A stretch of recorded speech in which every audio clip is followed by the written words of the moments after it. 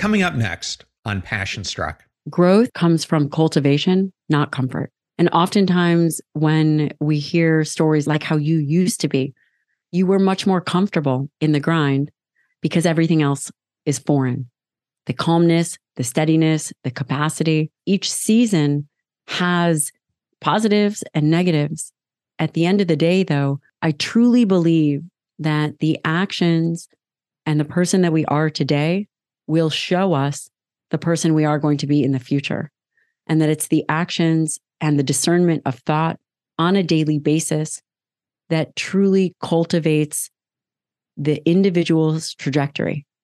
And you do have to become deeply intentional. Welcome to Passion Struck. Hi, I'm your host, John R. Miles, and on the show, we decipher the secrets, tips, and guidance of the world's most inspiring people and turn their wisdom into practical advice for you and those around you. Our mission is to help you unlock the power of intentionality so that you can become the best version of yourself. If you're new to the show, I offer advice and answer listener questions on Fridays. We have long-form interviews the rest of the week with guests ranging from astronauts to authors, CEOs, creators, innovators, scientists, military leaders, visionaries, and athletes. Now, let's go out there and become Passion Struck. Hello, everyone, and welcome back to episode 360 of Passion Struck, consistently ranked by Apple as one of the top 10 most popular health podcasts and the number one alternative health podcast. Thank you to all of you who come back to the show every single week to listen and learn how to live better, be better, and impact the world. If you're new to the show, thank you so much for joining us here today, or you simply want to introduce this to a friend or family member, we now have episode starter packs, which are collections of our fans' favorite episodes that we organize into convenient topics to give any new listener a great way to get acclimated to everything we do here on the show. Either go to passionstruck.com/starter packs or Spotify to get started. In case you missed my interviews last week, I had two great ones. The first featured Martinez Evans, a man whose life is a testament to the power of intentionality. Martinez has embarked on a mission to make running a sport for everyone, which is fueled by his unwavering commitment to inclusivity and to the empowerment of others. He is the author of the Slow AF Run Club, the ultimate guide for anyone who wants to run. I also interviewed Ivo Brugmans, who's a renowned philosopher, management consultant, and author of the groundbreaking book, Paradoxical Leadership. Through his practical methodology and extensive toolkit, Ivo unveils how to transform divisive dilemmas into creative solutions and paralyzing polarization into constructive dialogue. And if you like either of those episodes or today's, we would so appreciate you giving it a 5-star rating and review. They bring so many more people into the Passion Struck community where we can help bring hope, meaning, and how to live an intentional life to so many people. And I also know we and our guests love to hear your feedback. Today, we have a remarkable guest who's here to revolutionize the way we think about our health and well-being. After years of observing patients and recognizing a common thread among them, Dr. Gabrielle Lyon made a groundbreaking discovery. It wasn't just about having less fat, it was about having more muscle. Dr. Lyon realized that muscle, often underestimated, plays a pivotal role in determining our overall health and aging trajectory. It's our body's largest endocrine organ, holding the key to our health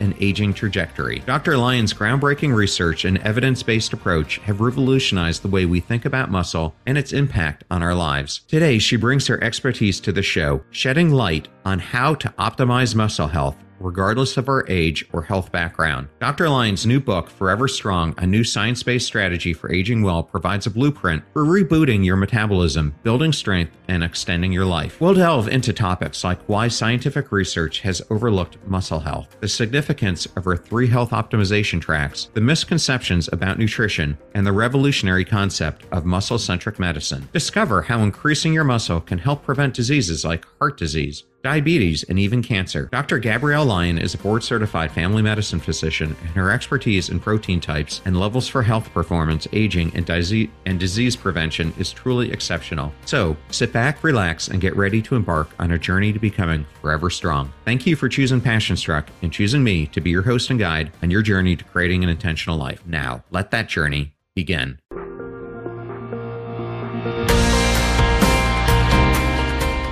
I am so excited and honored today to have the one and only Dr. Gabrielle Lyon. Welcome, Gabrielle. Hi, John. Thank you so much for having me. It's truly my privilege. Well, I've been a long-term fan of your podcast. So when I got the reach out that you wanted to be on the show. It wasn't even a hesitation. I just had to get you on, especially to help support your new book, Forever Strong, which comes out the day this podcast will air. So congratulations on that. Thank you. As writing a book is truly a labor of love. But when you have something important to say that is going to serve the world, you have a responsibility to do that. Well, absolutely. And it definitely is a labor of love. And I thought when I wrote the book, that was going to be the easy part. And I've realized it is just the beginning of a whole nother chapter. So I'm sure you've experienced that yourself. Yes, absolutely. Absolutely. Well, Gabrielle, as an author, educator, and practitioner, what drives your passion for sharing your expertise and helping people all around the world to optimize their health? Well, I love this question because ultimately medicine is the modality that I use to get the best out of people. And that's what I really want to see for people. I want to see them as the best version of themselves. I want to see them not distracted by health information. I want them to be able to execute in a way where health is second nature. It's really what drives me is I know what the end of life looks like as a trained geriatrician, the end of life. And you know how much the middle of life and early life is worth fighting for so that the end result doesn't contain regret and that the end result is really a trajectory of the choices that you've made and the impact and the influence that you've had on other people's lives in a positive manner. Well, thank you for sharing that. And I know I wouldn't be where I am today if it wasn't for mentors along the way. Were there any mentors along your journey who played a significant role in your career path and your focus on where you are now today? Absolutely. In fact, my book, Forever Strong, is dedicated to my mentor of over 2 decades, Dr. Donald Lehman, and he is one of the foremost protein researchers in the world. And I was lucky enough to stumble into his lab and into his class as an undergraduate at the University of Illinois studying human nutrition, vitamin mineral metabolism. And Don has done some of the very pivotal work of the information that we essentially take for granted today. This idea of protein distribution and how much protein we need for the health of skeletal muscle.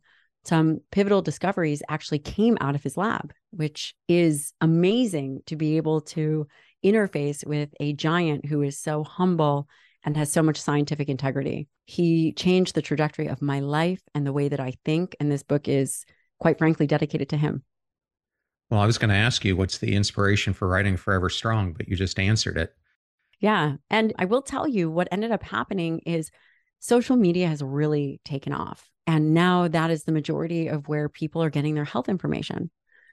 And having been a physician, I graduated medical school in 2006. I've seen a lot of patients. I've seen thousands of patients. And as a physician, I would say that we're not really keen on social media. It's not what we're trained to do. And what happens is all of a sudden the world begins to interface in a different way, where health information is coming from influencers or people that are maybe taking information and translating it in a way that's not necessarily accurate. And there was a moment where I realized that if I don't step up to say something and put this in a book, that the way in which people will age will have a tremendously negative impact on our world. And that's ultimately why I wrote the book, because I think that with good scientific information and a strong mental framework that can be deployed, individuals can take health and wellness into their own hands and really begin to ask the right questions so that they are strong and that they are capable. John, I've never heard someone say, gosh, I just regret being physically strong. I regret being mentally strong. I've never heard that. And we now live in a space where there's a lot of distraction. And what I see with distraction is that it takes people away from being able to execute something that allows for them to take care of themselves wherever they are, whether they are just graduating college, embarking on a new career path, whether they are a father or a brother or a family member or a CEO or an athlete, whatever it is that they are, however they show up in life, the common denominator for how far they will go is based on, are you ready for this? It's based on health. I have the privilege of taking some of the most successful entrepreneurs in the world and some incredibly elite warfighters. That's part of what our practice does. And the common denominator is their health and wellness. And that is powerful. Get ready to supercharge your hiring experience with Indeed, our fantastic partner. We at PassionStruck are all about seeking smarter, more efficient ways to do things, and Indeed perfectly aligns with this philosophy when it comes to hiring. It's more than just a job site, it's a comprehensive platform that revolutionizes the way you find the perfect candidates. With its powerful matching engine and over 350 million global monthly visitors, Indeed streamlines the hiring process, bringing top talent straight to you. No more sifting through endless unqualified resumes. Indeed does the heavy lifting just for you. And what I love about Indeed is its ability to centralize all your hiring activities, from scheduling interviews and screening applicants to messaging candidates. It's all in one place. During my career, I've hired thousands of employees, and I only wish I had Indeed's efficiency and speed back then. And here's a fact that absolutely blows my mind: 93% of employers, according to a recent survey, say Indeed delivers the best quality matches over other job sites. That's quality and speed hand in hand. And listeners of this show will get a $75 sponsored job credit to get your jobs more visibility at Indeed.com/passionstruck. Just go to Indeed.com/passionstruck right now and support our show by saying you heard about Indeed on this podcast. Indeed.com/passionstruck. Terms and conditions apply. Need to hire? You need Indeed. I know all those discount codes are difficult to remember, so we put them all at passionstruck.com/deals. Now, back to PassionStruck. I think it's extremely powerful. And I remember about a year ago, I was interviewing Katie Milkman. I'm not sure if you're familiar with Katie, but she is a professor at Wharton and specializes in behavior science. And I asked her, why did you get into this whole study of behavior science? And she said it was because as she was an undergraduate, she happened to see a study that showed that 60% of adults in the United States will have two chronic conditions by the time that they're in their late 50s, early 60s, and they end up spending 20 to 30% of their life in a debilitated state. And for her, it just brought up this whole passion inside of her to start doing something about it. And one of the things I have really come to the conclusion of is our health is really determined by our underlying behaviors. There's a huge link to it. And I'm sure as you were treating patients, like you just mentioned, from entrepreneurs to military veterans like myself to others, that these choices that we make in our daily life have to be something that comes up in your discussion with them. It is. And in fact, I'd love to tell you a story. I want to tell you a story about the time that this really took hold for me. And again, I've seen thousands of patients, and I used to have a practice on Fifth Avenue and right across from the park. It was very beautiful. And one day, a military operator SEAL of 20 years came into my office, and his name was Brian. Brian was a breacher. What part of the military were you and my friend? Navy. Navy. Okay.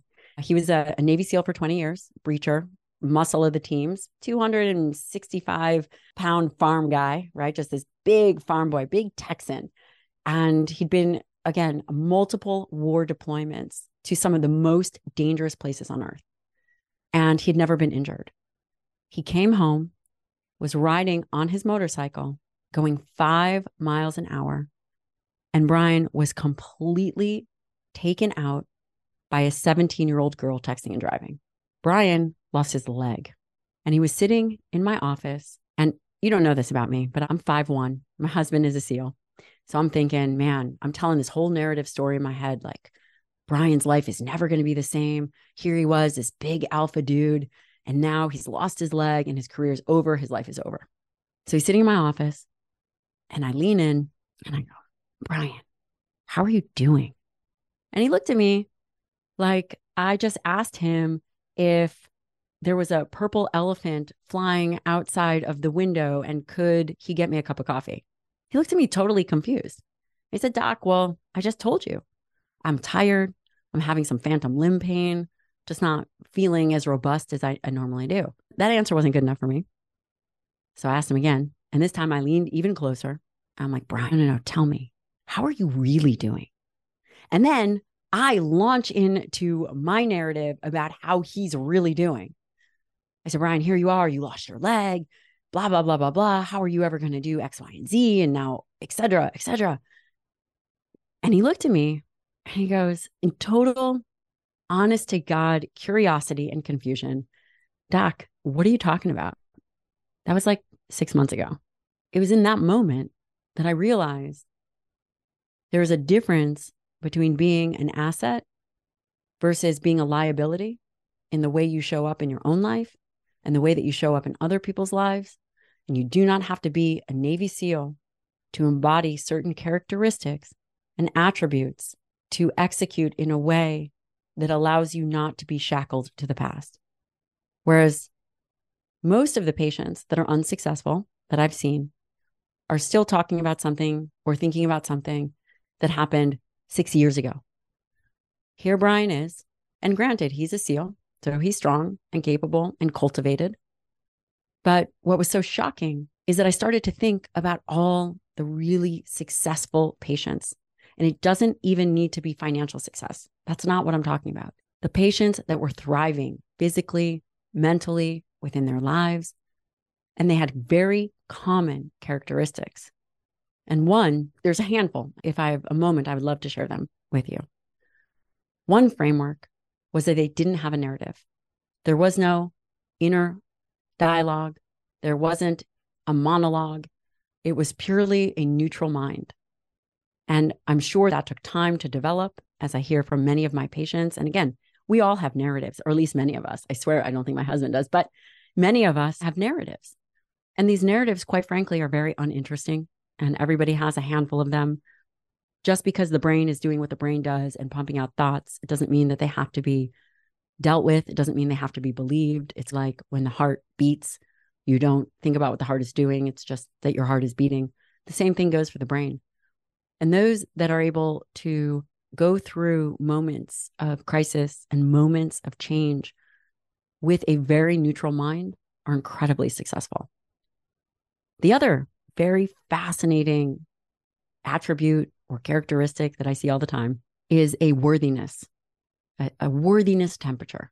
And that's just for lack of a better way of phrasing it. People will only go so far in their health to the level that they feel worthy of achieving and worthy of having. There is this element of self-sabotage that I see. But once you can break through the ceiling of truly and deeply feeling worthy of the physical body, of the physical health that an individual desires, the rest is golden. It's pretty profound.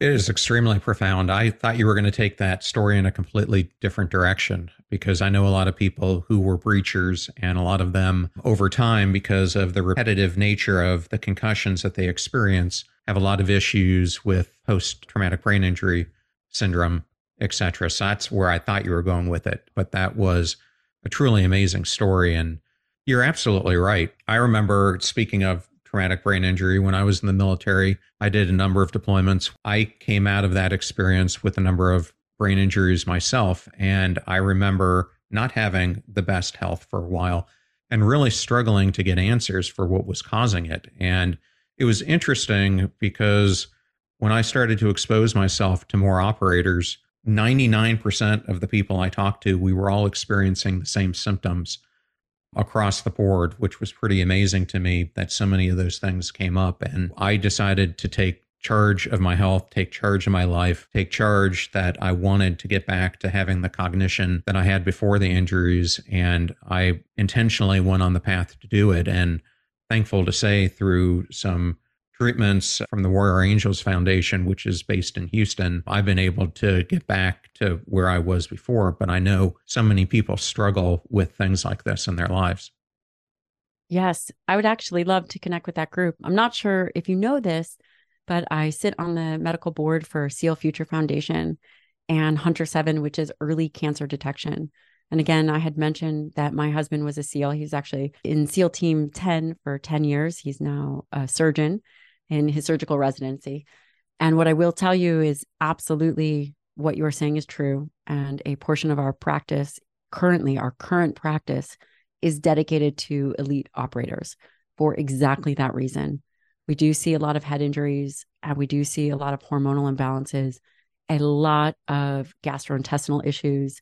We send many of these guys to parasitology. All of this to being said, what I appreciate what you had mentioned is that you took matters into your own hands and you executed and you identified where potential weakness was.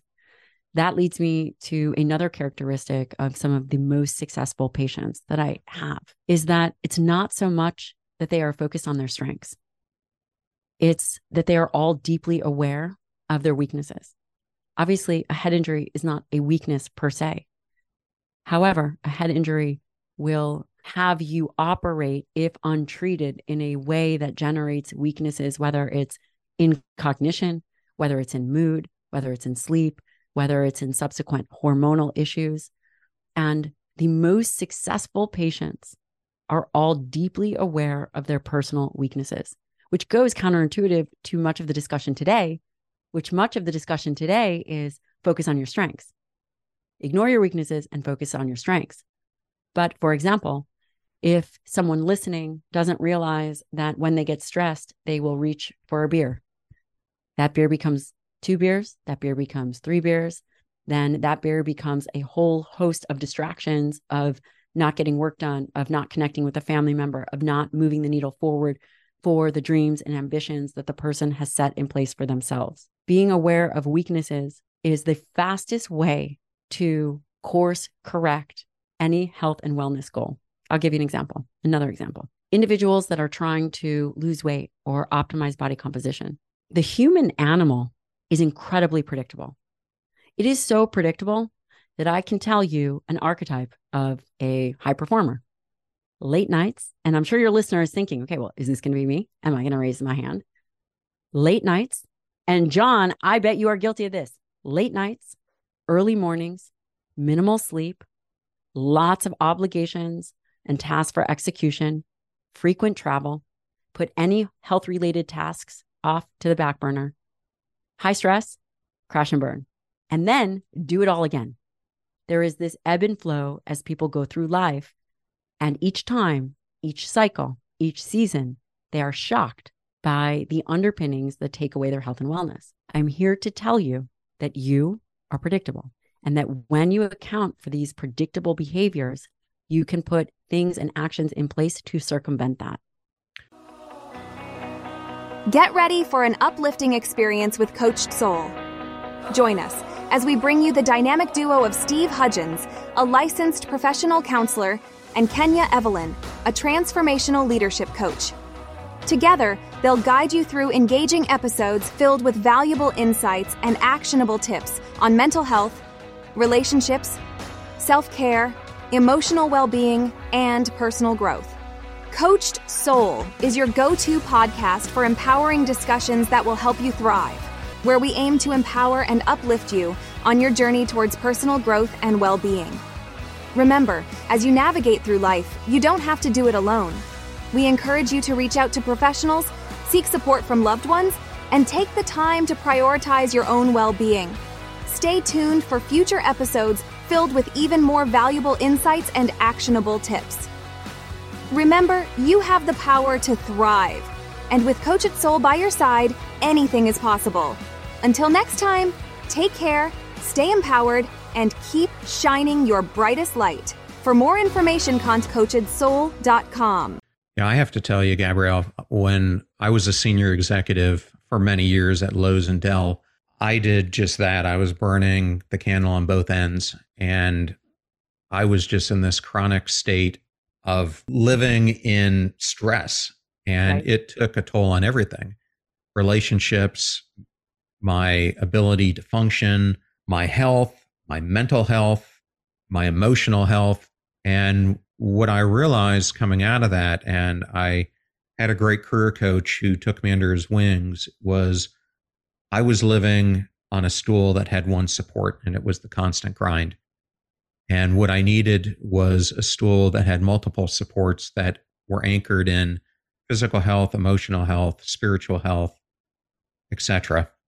And when I made that switch and became intentional about those other aspects of my life, everything started to change. And it's so important. And I know so many people are just like I was. It's one of the reasons why I started this whole podcast, is because so many people are burned out. They're emotionally numb. They feel hopeless in their situations. And I think it's important that you and I are both telling them that's a choice. And you also have the choice that you can change. And when you do, life is so much better on the other side of that, when you just, no matter how hard it may seem at that moment, come out of that situation you're in and start taking those actions to change. Absolutely. Growth comes from cultivation, not comfort.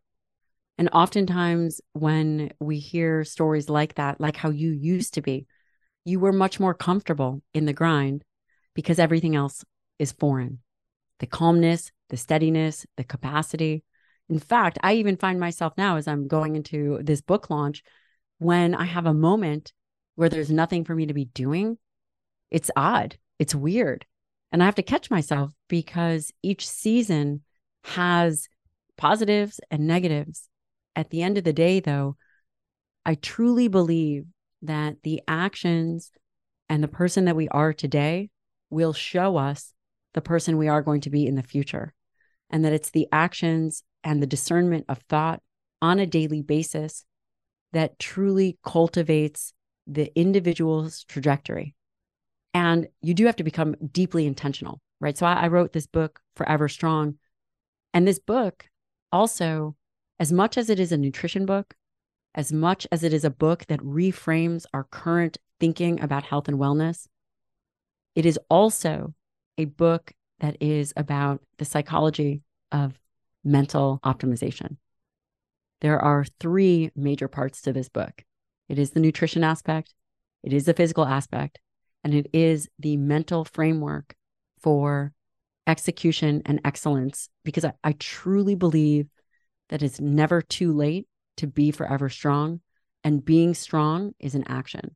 And being strong is an action that you take daily. And the things that impede you from physical strength and emotional strength are obvious, they're expected, and they are, quite frankly and surprisingly, easy to circumvent. Well, let's start unpacking all of that. So let's start out with, in the book, you emphasize that muscle health is our metabolic currency. Why is muscle the most important organ in our body? Before I tell you why muscle is the most important organ in the body, I have to provide the landscape through which we view muscle. And John, as a guy who has been deployed with team members, the guys in the teams and other military, and also working as a high-level executive, you know that there's one thing guys care about. No offense, but it's good hair and good testosterone and looking jacked. That arguably is where muscle goes. When people think about skeletal muscle, they think about the big brawny dudes being jacked and tan, being in the weight room, throwing around weights. Fair? Is that fair to say? Yeah, I would think that's a normal conclusion that you come to. John, you said that very delicately. I would say that oftentimes when we think about muscle, that's where the mind goes. We think about it from a mechanical, biomechanical perspective. We think about it from health and performance perspective. We might even think about it from a body composition perspective. Our current health landscape talks all about this obesity epidemic. It's been trying to treat an obesity epidemic for the last 50 years. We've only gotten sicker. We've only gotten more overweight. We've been trying to fix heart disease. We've been trying to fix diabetes. The list goes on. If you look at the CDC, you'll see the top causes of morbidity. You will see heart disease, cancer, kidney disease, respiratory disease, diabetes, Alzheimer's. There is a metabolic underpinning to all of these things, part of which these things are symptoms of unhealthy skeletal muscle.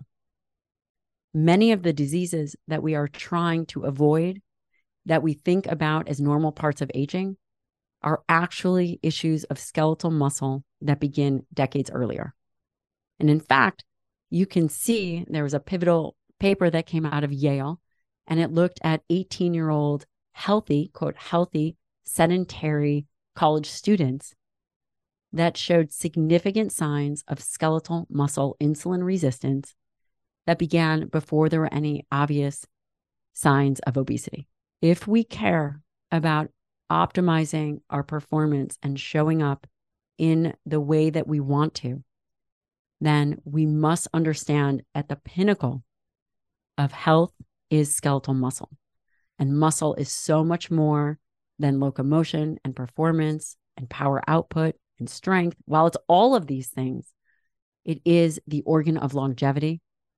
And I will even say that skeletal muscle has multiple components that are fascinating. We talked about the obvious, which is being jacked and tan. The other not so obvious aspect about skeletal muscle is that it is an endocrine organ. When you contract, skeletal muscle releases myokines. Myokines are molecules that go throughout the body that interface with the brain and help with brain neurogenesis through BDNF, helps with bone development. Skeletal muscle release something called interleukin 6, which is probably the most famous myokine. We've all heard about interleukin 6, or I think many of your listeners likely have. And interleukin 6 is a cytokine when it is released from cells of the immune system.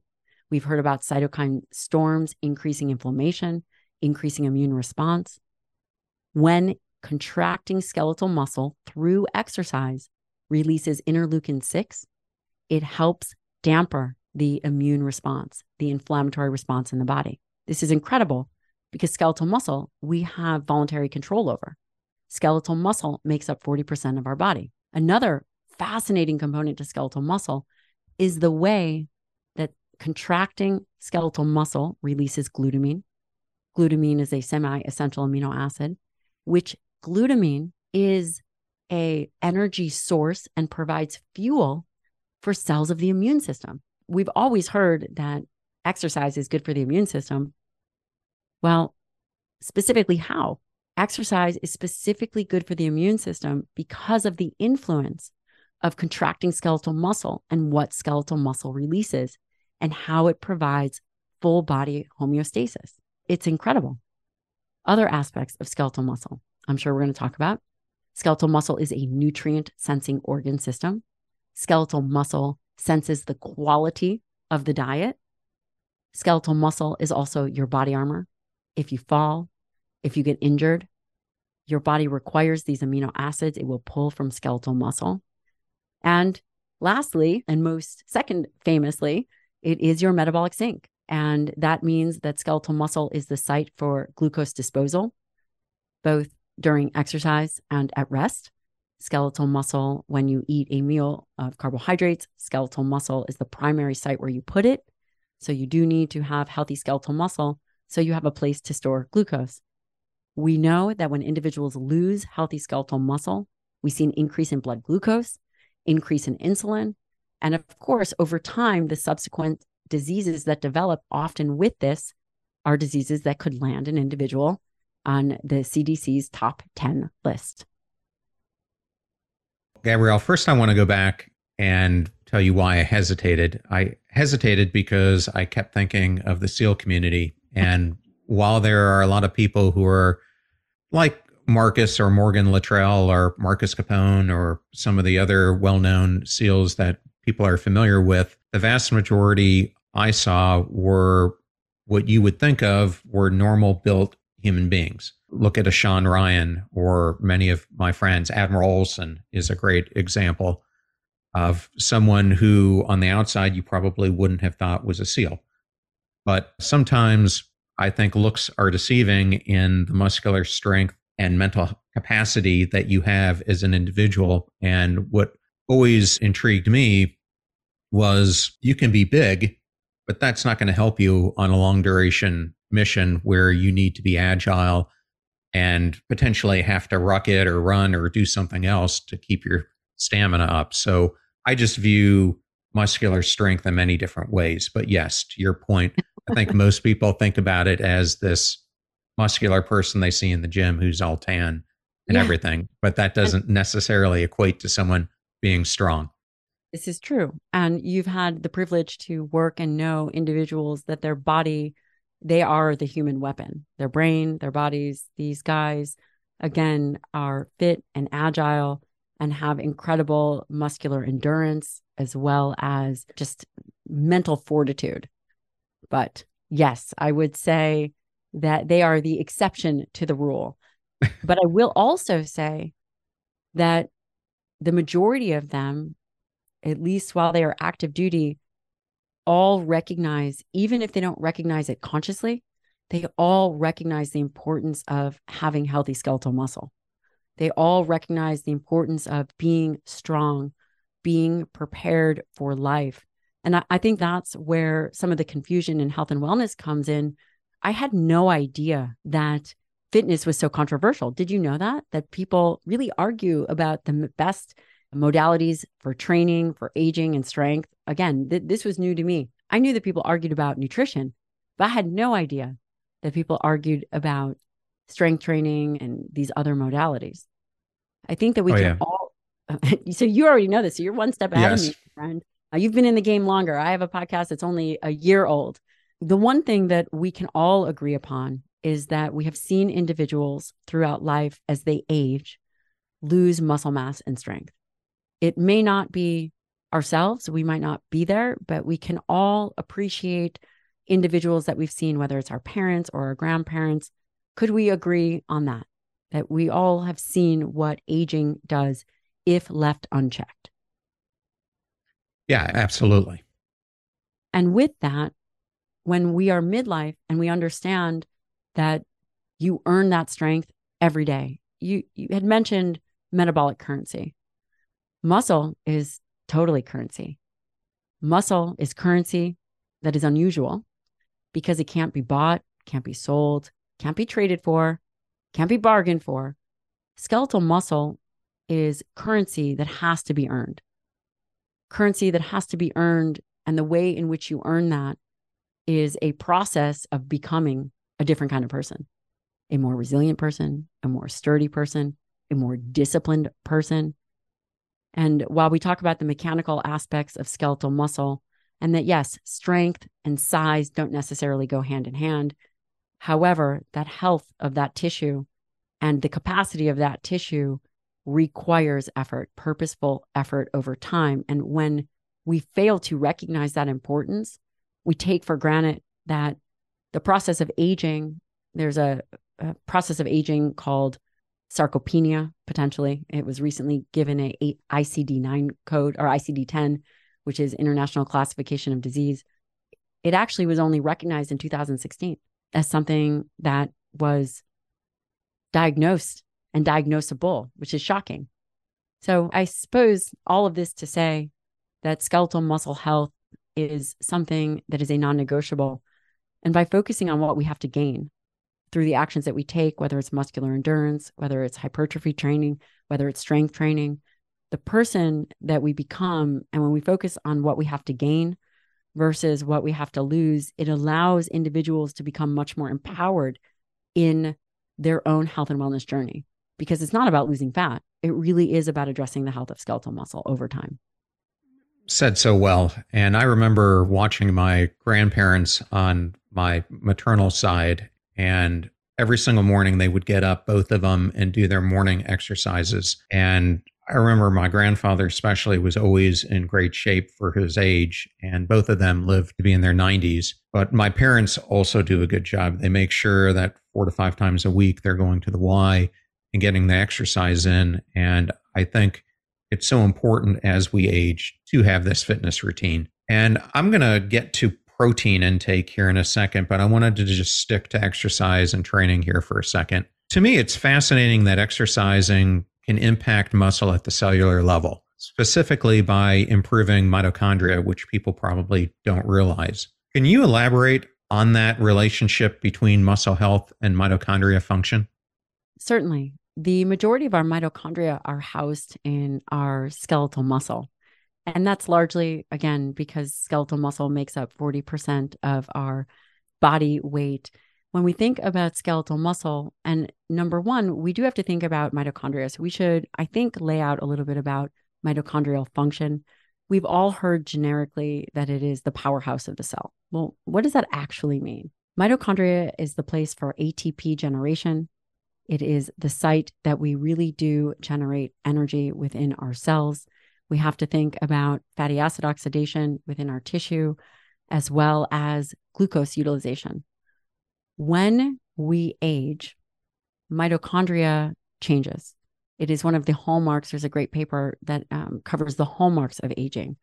Mitochondria aging, the displacement, the degradation, the issues with mitochondria are considered a hallmark of aging, which means healthy mitochondria very easily translates to greater energy.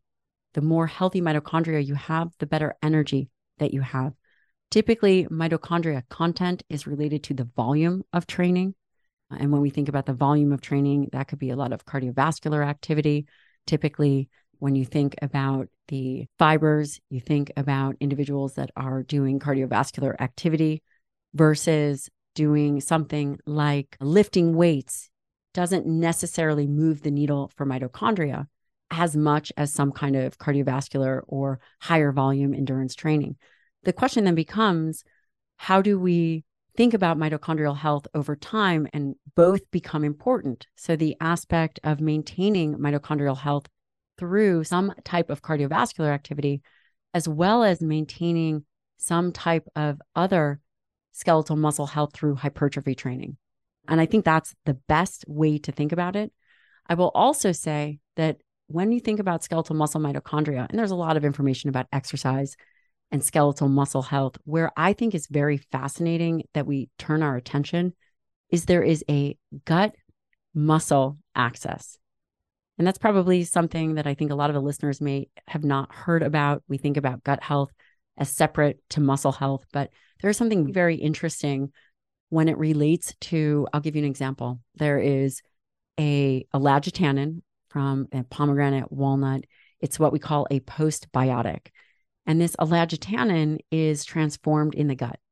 It's transformed in the gut to something called urolithin A. And urolithin A is a compound that maybe 30% of humans actually can generate. And what urolithin A has been shown to do in many scientific articles, randomized controlled trials, it actually improves the cellular turnover of the mitochondria. It improves mitophagy. It improves the clearing out of old mitochondria and the generation of new mitochondria, all while leveraging something that came from the gut. It's a postbiotic.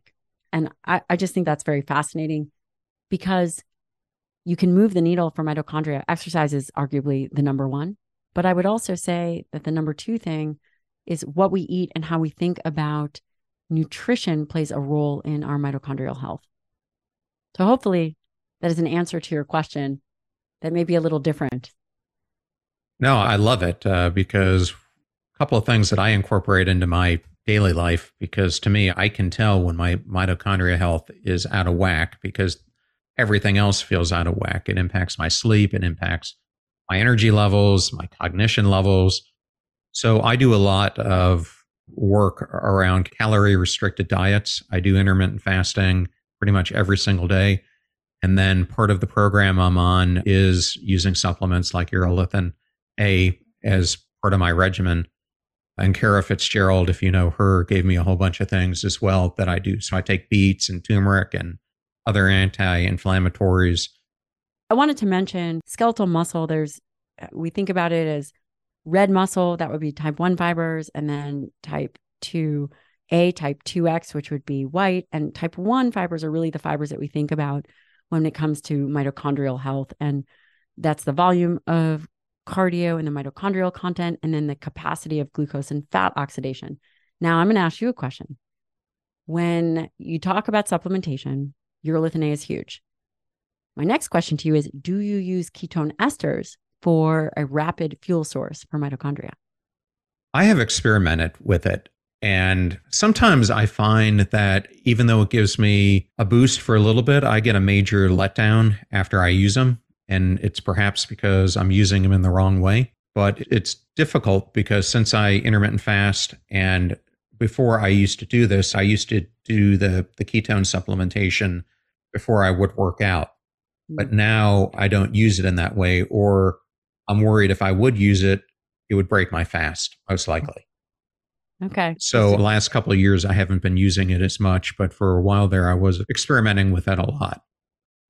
Yeah, I think it's an important point to mention, especially when it comes to muscle health. When I think about muscle health, I think about it again, the mitochondria, and then I think about mitochondria function as one. And I relate it to, if I were to visualize this in my head, I think about type 1 fibers, mitochondrial health. And then I think about ways to influence that through the volume of training, and then what fuel sources. And then in the other aspect of muscle health, I think about type 2 fibers. I think about white fibers. I think about glycogen, protein myofibrils, and then the storage component. So I think about mitochondria as this energy.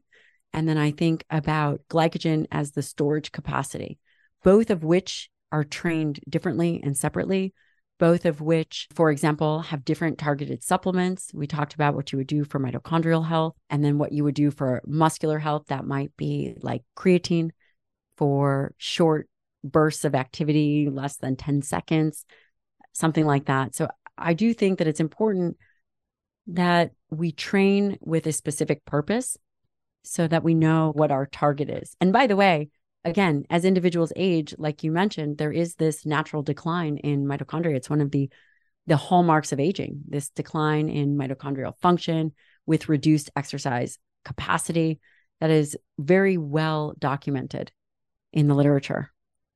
No, it absolutely is. And it's one of the reasons I try to get in at least 3 days a week. I try to do heavy cardio, typically spin classes, specifically to help my metabolism boost and that mitochondria function. I love it. So are you on the Peloton? We could definitely Peloton together. We've got one upstairs. Absolutely. They keep teasing me. I thought I was going to have Alex Toussaint on the show, and they tease me and then yank him at the last minute. So one of these days I'll get some of my favorite Peloton instructors on the show. But yes. I love it. That would be so fun. You'll have to let me know.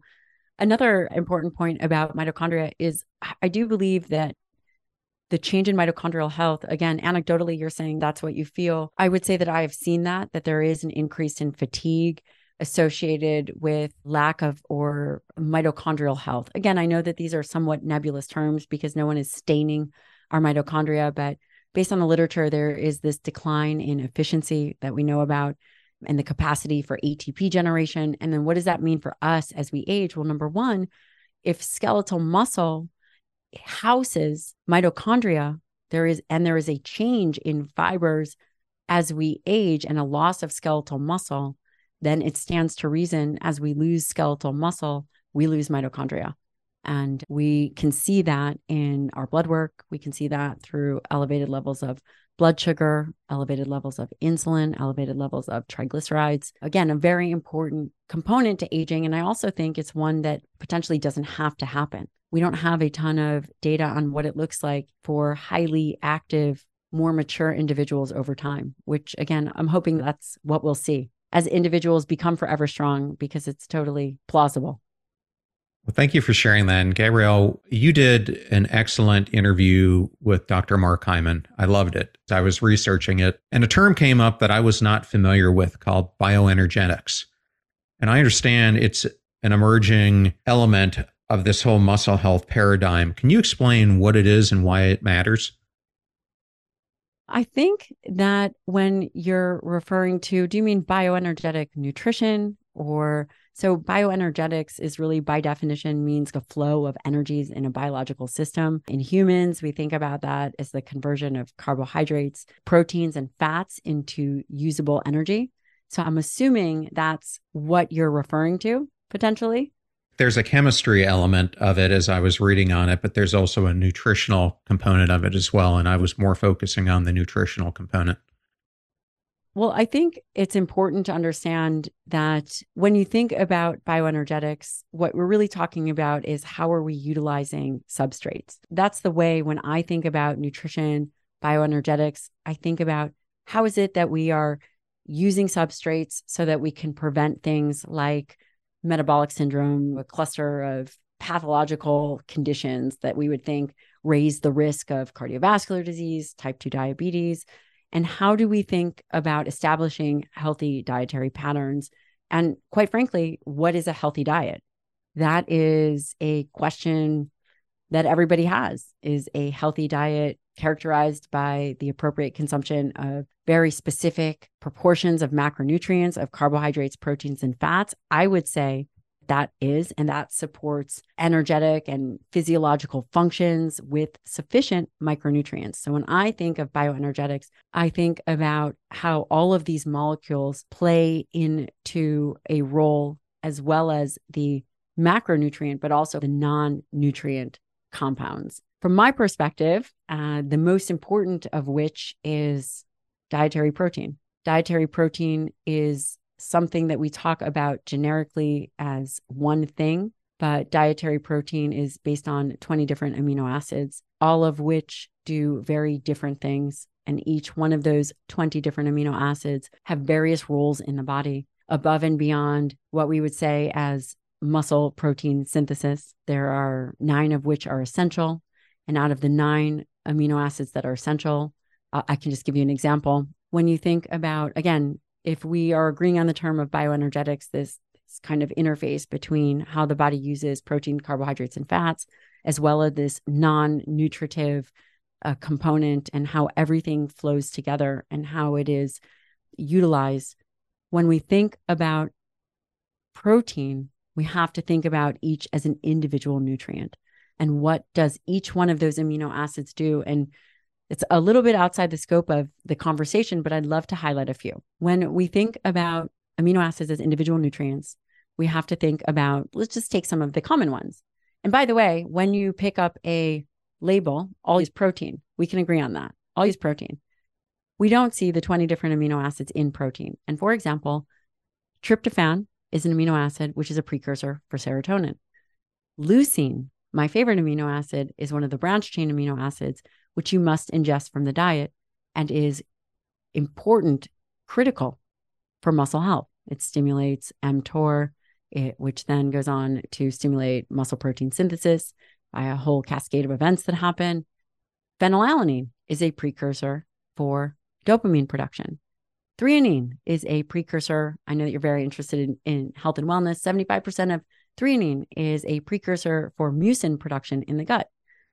So when we eat for muscle health, then we have to understand that all these other components fall into place. And then if we take it one step further, if we move beyond the generic term of protein, we then think about food as a food matrix. And within the food matrix, for example, like beef, we think about the highly bioavailable form of protein, but we also think about these low molecular weight molecules like taurine, which can be important for eyesight and important for aging.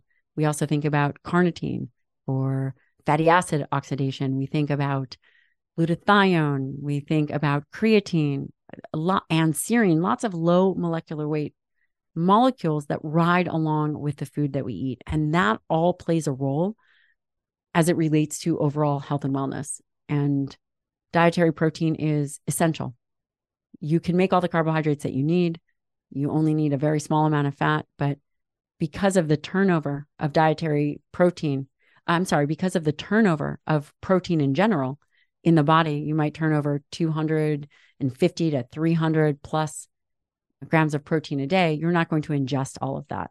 And that is why dietary protein becomes so critical, because again, as you eat for muscle health, all subsequent things fall into place.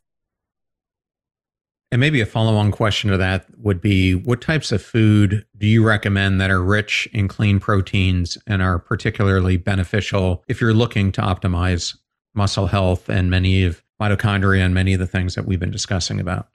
You and I both know this is a hot topic, right? Nothing potentially is more controversial than nutrition. Nutrition is up there with politics and religion. And by the way, I think it's important that we highlight just that one statement, that when we are talking about nutrition, I appreciate that everybody has very different views and reasons for eating. However, when we address nutrition, I think it's really important that we be clear. Are we just talking about some of the empirical data? Are we talking about numbers? And that would be my preference. I will talk about protein as high quality protein versus low quality protein. And that is purely based on the biological measurements of individual amino acids that are required for overall health and wellness. And again, there are limiting amino acids in foods, the major limiting amino acids, which again are irrelevant to go into detail, but I am going to highlight them. Limiting amino acids like leucine, lysine, and methionine all have different implications, meaning they are all not limiting in the same way.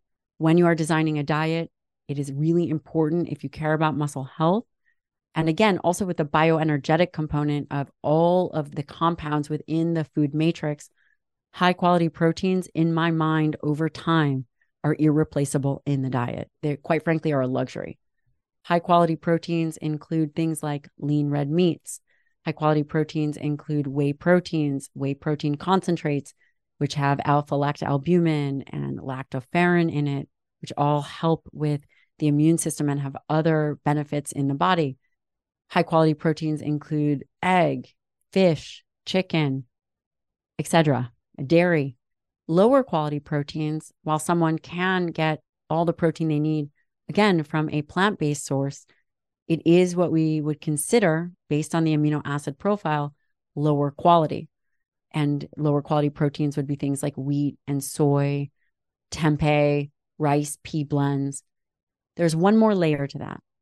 The one more layer to that is that it's not just about protein. It is also about the vitamins and minerals, things like iron. It's very important for energy and aging, B12, zinc, selenium, etc. And we must consider food as a whole food matrix. And high quality dietary protein has been shown to support muscle health and aging over time. It's also been shown to support body composition. And one more thing, keep in mind when we look at the RDA, which is the recommended dietary allowance, which is the minimum amount of protein to prevent deficiencies, which comes out to 0.37 grams per pound or 0.8 gram per pound or 0.8 gram per kg. That is the bare minimum to prevent deficiencies. Those numbers were based on higher quality proteins. So that throws a little bit of a wrench into what is the optimal amount of protein for someone who stays away from animal-based products. It is probably more significant than that for a baseline recommendation. We started this whole episode talking about things like cognitive decline. And I know one of the things that people are talking about right now is the rise in dementia and Alzheimer's. For those interested in preventing those things, what role does our muscle health play in that paradigm? Well, first, I want to lay at the feet of the listener that I did my training in geriatrics. My clinical responsibility was as a geriatrician, which means the fellow's job is to take care of a memory and aging clinic, as well as round on the nursing homes, see patients in the dementia ward, and really be there at the forefront of those individuals with Alzheimer's, whether it's vascular dementia, etc. There's many different challenges with cognitive impairment, all under somewhat one umbrella, but different causes. The biggest piece of advice that I could give anybody, which is again, one reason why I do this work, is that muscle health is again, the pinnacle. It is the organ of longevity. Alzheimer's disease, a large majority of individuals with Alzheimer's disease, that can be prevented. Obviously, not everybody. There are genetic predispositions. There are challenges. There's other things. But on a very fundamental level, body composition plays a huge role. When we have insulin resistance in the body, we have insulin resistance in the brain. Alzheimer's disease can be thought of as type 3 diabetes of the brain. I appreciate that I am oversimplifying this, whether it is tau proteins or the misfoldings of this protein or that protein, etc. There's not much that we can directly do to influence that. But the thing that we can directly do to improve our cognitive function and protect our brain is to maintain an appropriate body weight. Now, there's no evidence to support, John, I can't tell you what your ideal muscle mass is. I could potentially give you an idea, but I do know that anything over 30% body fat is likely putting you at a tremendous risk. And that arguably Your body fat percentage should be lower than that.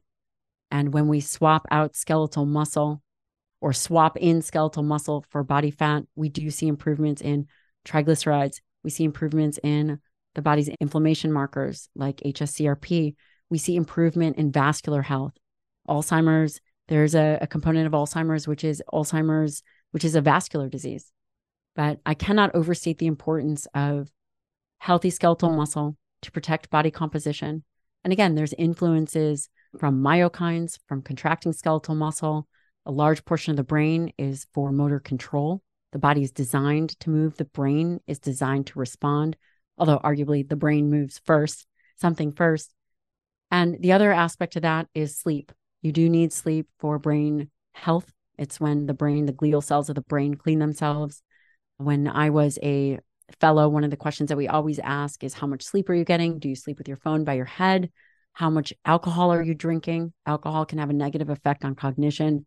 But again, Alzheimer's is not a disease that we take lightly at all. My grandmother died from Alzheimer's disease, and there are components to that are largely preventable. People don't realize how much that sleep plays in amyloid plaque removal and all those things that, if they're not taken care of, can lead to so many blockages of the flow of those plaques not going down through your spinal cord and out of your body. One more thing, these issues, just like cardiovascular disease begins in your 30s, these issues begin in our 30s. It's the midlife muscle health that play a role in determining later life dementia. So these diseases that we think that just appear as we age, like cardiovascular disease, they're not. Same with dementia. These diseases begin when we are younger, and luckily, we can actually do something about that. Well, I appreciate you sharing that, Gabrielle. And I wanted to ask, in your patients, what transformations have you witnessed when they prioritize the Forever Strong approaches to health? Well, I'm so fortunate because my patients are amazing humans. And one thing that I will tell you, again, I can't stress this enough, is that medicine is just the modality. It's just the modality that I use to get the best version out of people and to prescribe. The biggest thing that I prescribe for people is reassurance. Reassurance that individuals will be able to become the person they want to be. Transformations that I've seen is, I have seen changes in body composition, weight loss, energy, fulfilling dreams because they now have more confidence. I've seen men transform their lives from feeling like they've got the dad bod to being so tired that they can't function to run with their kids, to transforming not only their personal relationships, their professional relationships, but also feeling like they deserve the body that they know they had in college. I've seen course correction in triglyceride levels. I've seen improvement in testosterone.